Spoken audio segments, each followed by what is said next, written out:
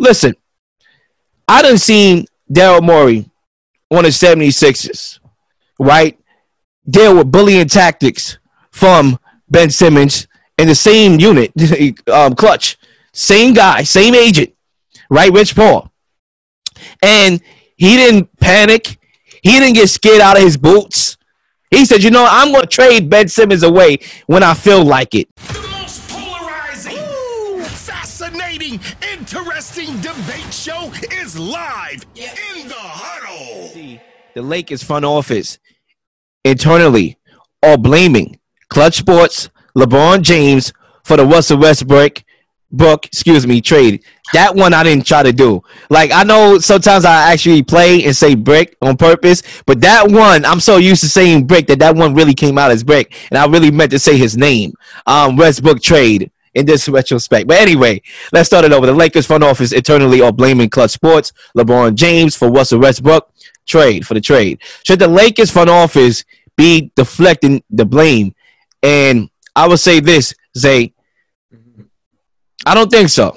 I don't think they should, And the reason why is because of what I've been preaching the last couple shows about the front office, personnel input, roster construction input. At the end of the day, when you're the front office, you have certain powers that you shouldn't just give away. You get the power to construct your team, manage your cap situation. I think when you look at Brooklyn, for example, and Kyrie Irving just hijacking and KD just hijacking the beautiful job that Sean Marks been doing for all these years, it's almost borderline criminal. It's like robbery. Like, this guy been doing a good job of building his team, building a great culture in Brooklyn, and he just came in there and hijacked that willingly, not like they just came in there and took it. Yeah. Sean Marks obviously opened the door for them to take it and say, here you go, and put their faith in these players to accomplish the all-end goal that they all have. And they obviously failed in that department. The Lakers and the Nets are the same thing to me as far as how their season ended and how just personnel input came to backfire. But at the end of the day, even if LeBron James wanted Russell Westbrook, even if Anthony Davis wanted Russell Westbrook, you have to know as the front office to say, you know what? It's not going to fit. I don't believe Russell Westbrook can play with LeBron James because he clearly needs the ball in his hand. He's not going to be a spot-up shooter. He's not a good shooter. He's been efficient, one of the most inefficient players for the last 2 or 3 seasons in the NBA in its entirety. So we expect him, because he's playing with LeBron, to make these shots?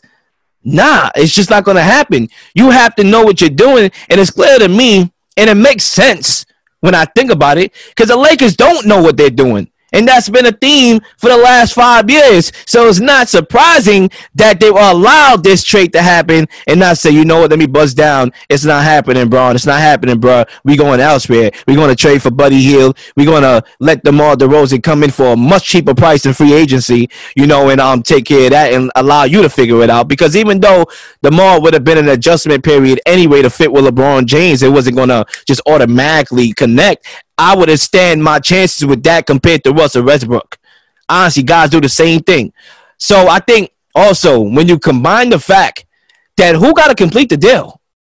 It's the front office. They're the ones that got to go on these negotiations and work the deal, the dynamics of the deal, right? The picks, wherever we trading for Russell Westbrook for, we got to do that whole thing, that whole process. That's not LeBron James. That's not Anthony Davis. We got to work and do that whole process.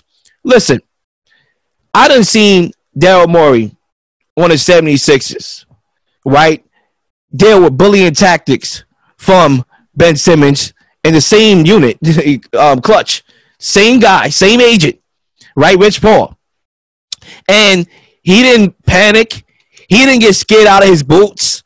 He said, I'm going to trade Ben Simmons away when I feel like it, when I feel the best offer is on the table. I'm not going to allow you to bully me and be the Frankie Carbone, Blicky Polimo of the NBA and say, you know what, get me off my spot and miss out on potential good assets to build around my team. No, I'm going to wait for James Harden and I'm going to pull the trigger and Ben Simmons is going to go where I say he's going to go.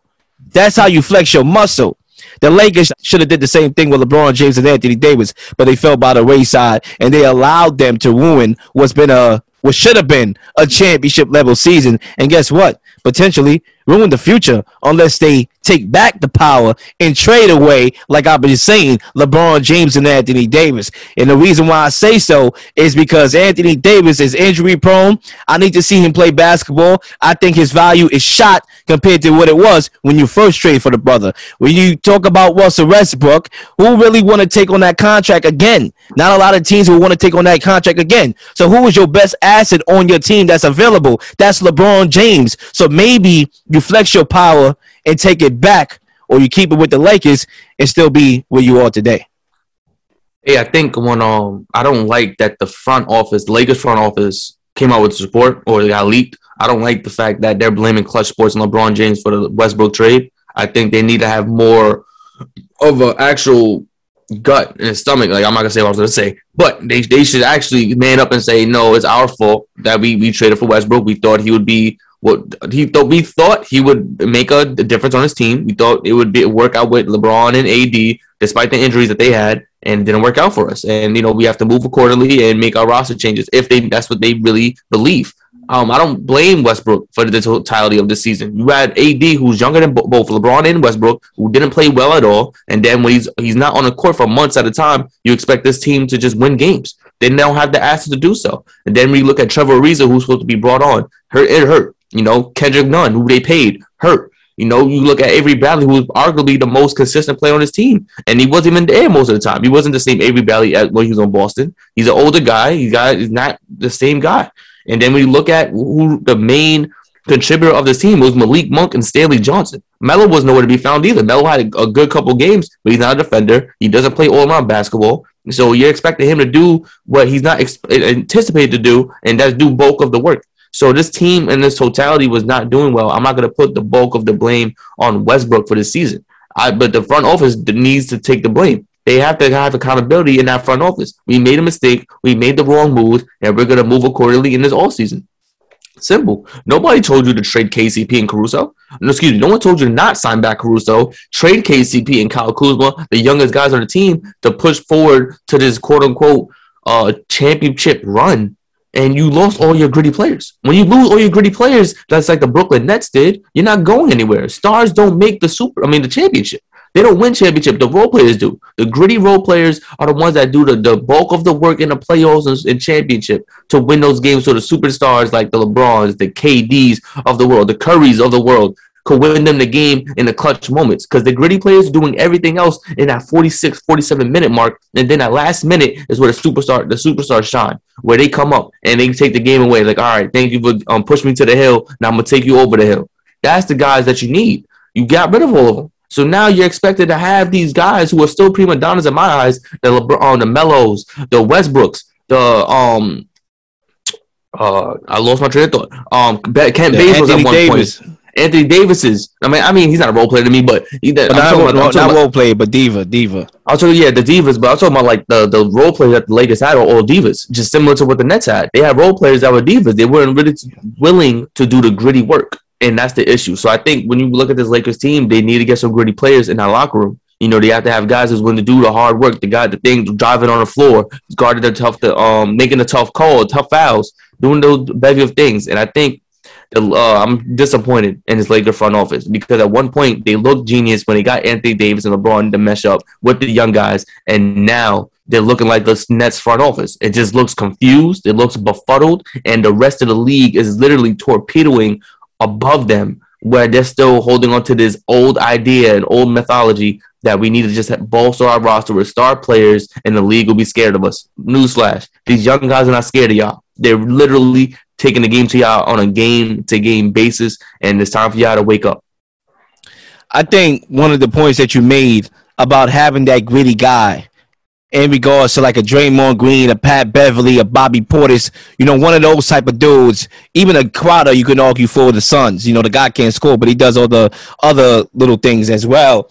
I think not having that dude came back to haunt the Lakers because when you look at it, guys are not playing defense. They're not hustling to the ball. Nobody is not afraid to get their hands dirty and just dive for balls. You didn't see a lot of that. You didn't see the effort plays. You didn't see LeBron James hustling back in transition. He going on one end trying to chase scoring titles, and then the next end, get back in transition, Barn. What are you doing? You're supposed to be the leader of this team. You're not even running back to transition. And so that gravitates towards the whole team. But if you had that one gritty dude, he could have set that pace and that tempo for that style of play. But I would say this. I think the Lakers railroaded their coach and Frank Vogel. He did not always make the best decisions. They didn't always put out the great lineups, this season. And I get it. He had his fair shares of obstacles and his fair shares of mishaps. But trading away a defensive-minded coach, his gritty players that he did had from that side of the ball, I mean, come on, what did we expect for a bunch of old Uncle Jews that cannot defend, that don't even have the effort to defend? I think that was kind of a sus to me because I watched Tom Thibodeau, and I'm a Knicks fan, of course. I watched Tom Thibodeau take us to the playoffs last season, okay? And mind you, the Lakers won in the bubble a couple seasons ago. Okay, and I see, and that championship holds more weight than any other thing, from the comparison that I'm making. And I seen Tom Thibodeau get my team. Woohoo! The Knicks are back. We outside today, Jack. Woohoo! And next season, we don't even make the playing game. But yet he has another opportunity, another year to run it back and show that this year was a fluke compared to what we did last year. I'm saying to myself, I thought Frank Vogel got the raw end of the deal because he won a championship before. Like I said, I know he hasn't always been the greatest X's and O's guy this year as far as lineup changes and adjusting. But I think this whole season was failed from the summertime, as I alluded to, when they made this deal. And part of that is the front office. I think the front office should be fired more so than it was the coach. But that's just me and my 2 cents. Quick thing about the Knicks. One, Thibodeau gets a lot of credit because the roster he went to the playoffs with, the 4th seed in the Eastern Conference with, was Alfred Payton and Reggie Bullock starting the point guard and shooting guard position. RJ Barrett, Randall at the forwards, Mitchell Robinson / Nerlens Noel at the 5. Now, Mitchell Robinson was hurt majority of the season. They got Derrick Rose mid-season. Emmanuel quickly played extremely well. Obi Toppin did his thing off the bench, the limited minutes that they gave him. Taj Gibson played really well. They overachieved, and that's in credit to Thibodeau. So they given him the leeway to bolster this roster with talent and then give him the keys as move on. Like I said, I'm still giving him a 3rd season because I feel like last season with Rose and Noel out and then you're not playing the young guys, there's a lot of issues that I hope that will be corrected moving forward. Now, I'm not saying it's a bad move. I'm just saying I seen this dude Thibodeau take a step back. Yes. And a lot of it was on him too. He did not give guys certain minutes. Like Emmanuel quickly should have got more minutes. Obi Toppin, hello. I mean, he could have got more minutes. But I'm saying Frank Vogel won a championship in the bubble a couple years ago. And I know a lot of people say it's the bubble. It's the bubble. You hear Doc Rivers. Well, I dropped that 3-1 lead. It's the bubble. He won a championship. That weighs more than getting a bunch of nobodies to a playoffs and losing in 5 games to the Hawks. My fault. I understand. But listen, that's the reason why Frank Vogel needed to be fired. Because his inability to make trade away his guys. You trade away his defensive guys. He didn't make adjustments throughout the season. And the adjustment he made was to sit bench Westbrook, and he still lost games, thinking that was the key to everything. Westbrook wasn't an issue on his team. It was his inability to adjust, which has been his issue his entire career, his inability to adjust and change plays in the game. He has not done that. He expected the star players to take control of the game. Frank Vogel needs to be fired because he relied upon his star players just taking control of the game opposed to making adjustments with the role players, changing how the game's supposed to be run. He literally bench the guys that could have helped him in order for him just to have LeBron run the show, play 45 minutes, 50 minutes on a bad ankle. Westbrook, go and do whatever, stay in a corner. Westbrook, and then on top of that, he tried to put Westbrook and Rondo on the court at the same time. Two guards who don't shoot. You started DeAndre Jordan in the beginning of the season. I get it, but look, right now, what this implies, because when you fire a coach after a bad season, that's basically, no matter if you're talking about X's and O's, corrections, and things of that nature, that shows that he was the guy, the fall guy. That's what that just shows to the audience. That, all right, that's who you blaming for this. And you really think guys like Quinn Snyder, maybe you may get him because it's not like his situation in Utah is any it is greater. I'll take that Utah team over the Lakers team any day of the week right now compared to where they at. So I'm not even going that direction. But you think guys are going to want to coach this team where they just seen what happened to Frank Vogel and they see this roster, and that was mainly because of the front office, the topic of conversation that we are talking about right now? The only guy you could probably get is a guy that's desperate for a head coaching job that may have some great resumes. Like, for example, maybe a Mark Jackson, you try to lure him over there, but he making all that money broadcasting. Why am I coming to coaching? A job where my job is not always safe. That's why I always tell people when it comes to this Mark Jackson thing, oh, Mark Jackson needs a job. He need a job. Really? The guy got one of the most secured jobs in America, making a whole lot of loot and knowing damn well if you have a bad game broadcasting, you ain't getting fired by the night.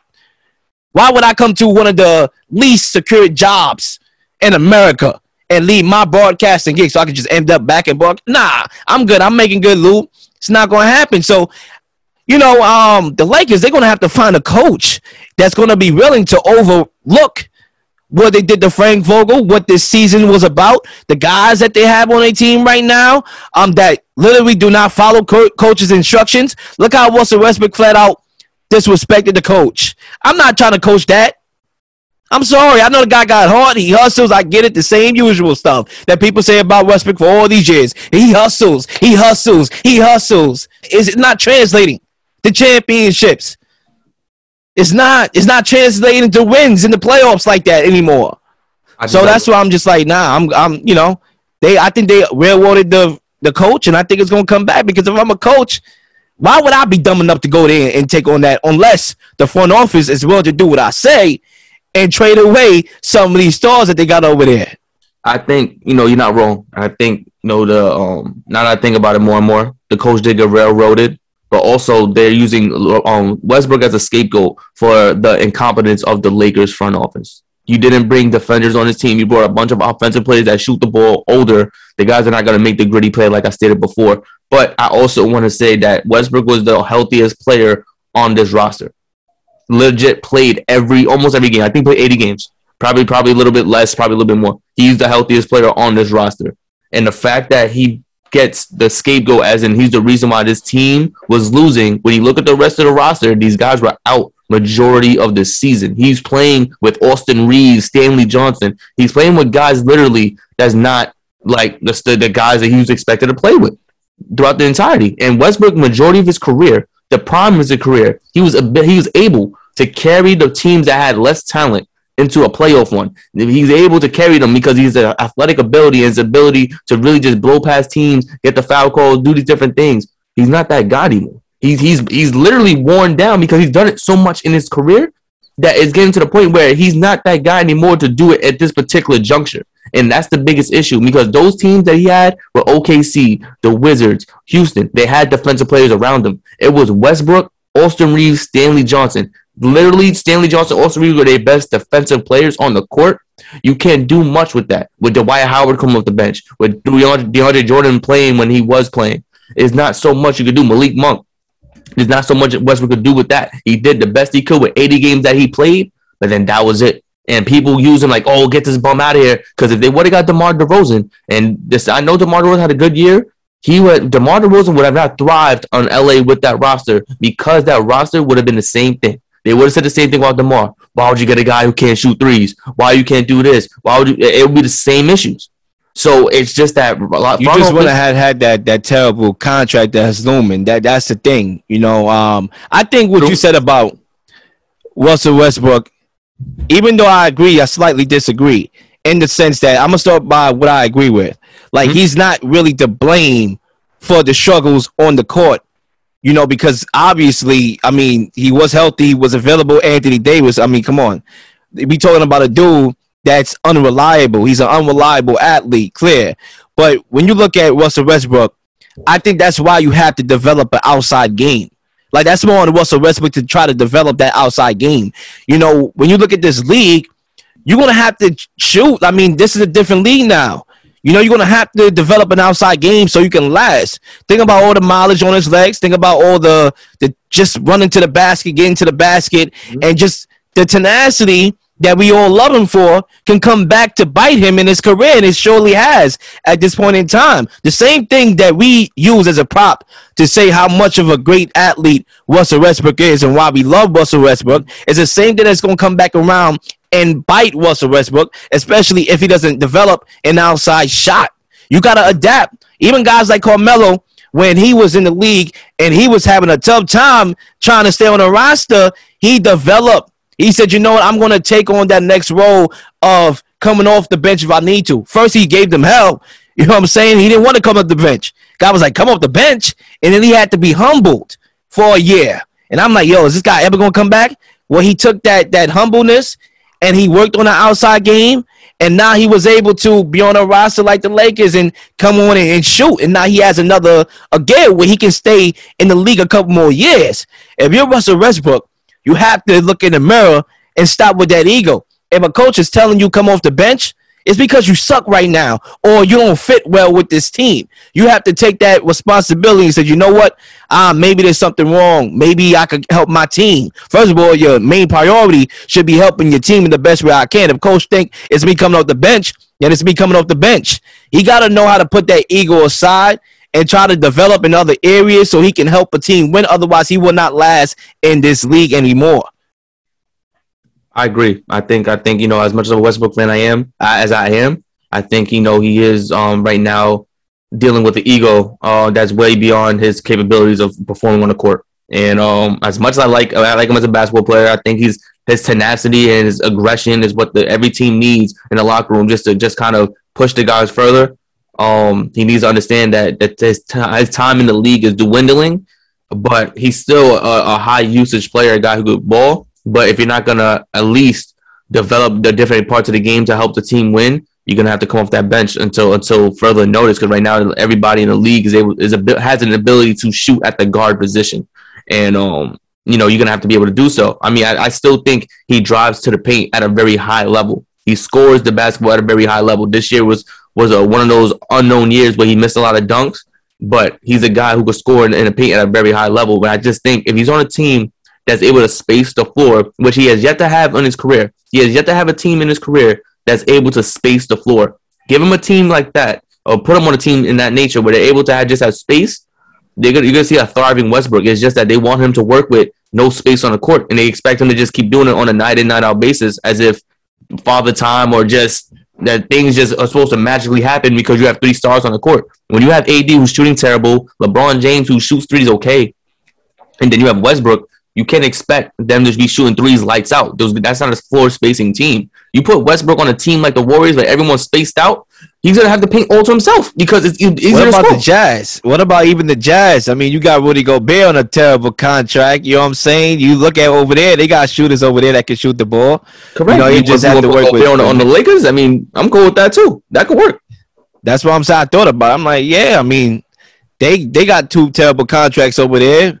Possibly do a swap and see how that happens. But I in here talking about this front office and these super teams. You know, I think right now what has been underestimated by me, I can say more so from my own standpoint and possibly by a lot of people, is that when we talked about the super team era and how boring basketball was at a point in time when we had the same team dominating the league, I think, as always, in anything, in any business, any type of dynasty or sports in general, the windows are not as open as you think they are. And I think right now the league has shifted And right now, I don't see a super team. I think the super teams are kind of fading. I think the Nets and the Lakers could be the ending of the super teams when you think about it, because of how terrible, I mean, the star players with their intel put together these teams and were unreliable at the same time on the court, even putting together these teams. Like Kyrie Irving having intel say, Durant having intel say, Durant is injured, Kyrie Irving is part-time, not even playing at one sit in the season. The Lakers, we all know how that happened. And then, you know, obviously the front office is not happy at all with what happened. I don't know. I think right now with the Lakers and the Nets, you could possibly be seeing the ending of the super team. And also, when I think about it, it does take one athlete to kind of put us back in that same boat, you can argue. But I think right now, when you look at the league, I think it's more parity and more clarity when you talk about teams that could potentially compete instead of just one or two teams that we used to think so in the past. Can You Dig It Sports Radio Network is here. Revolutionize the game of media. Be a dig.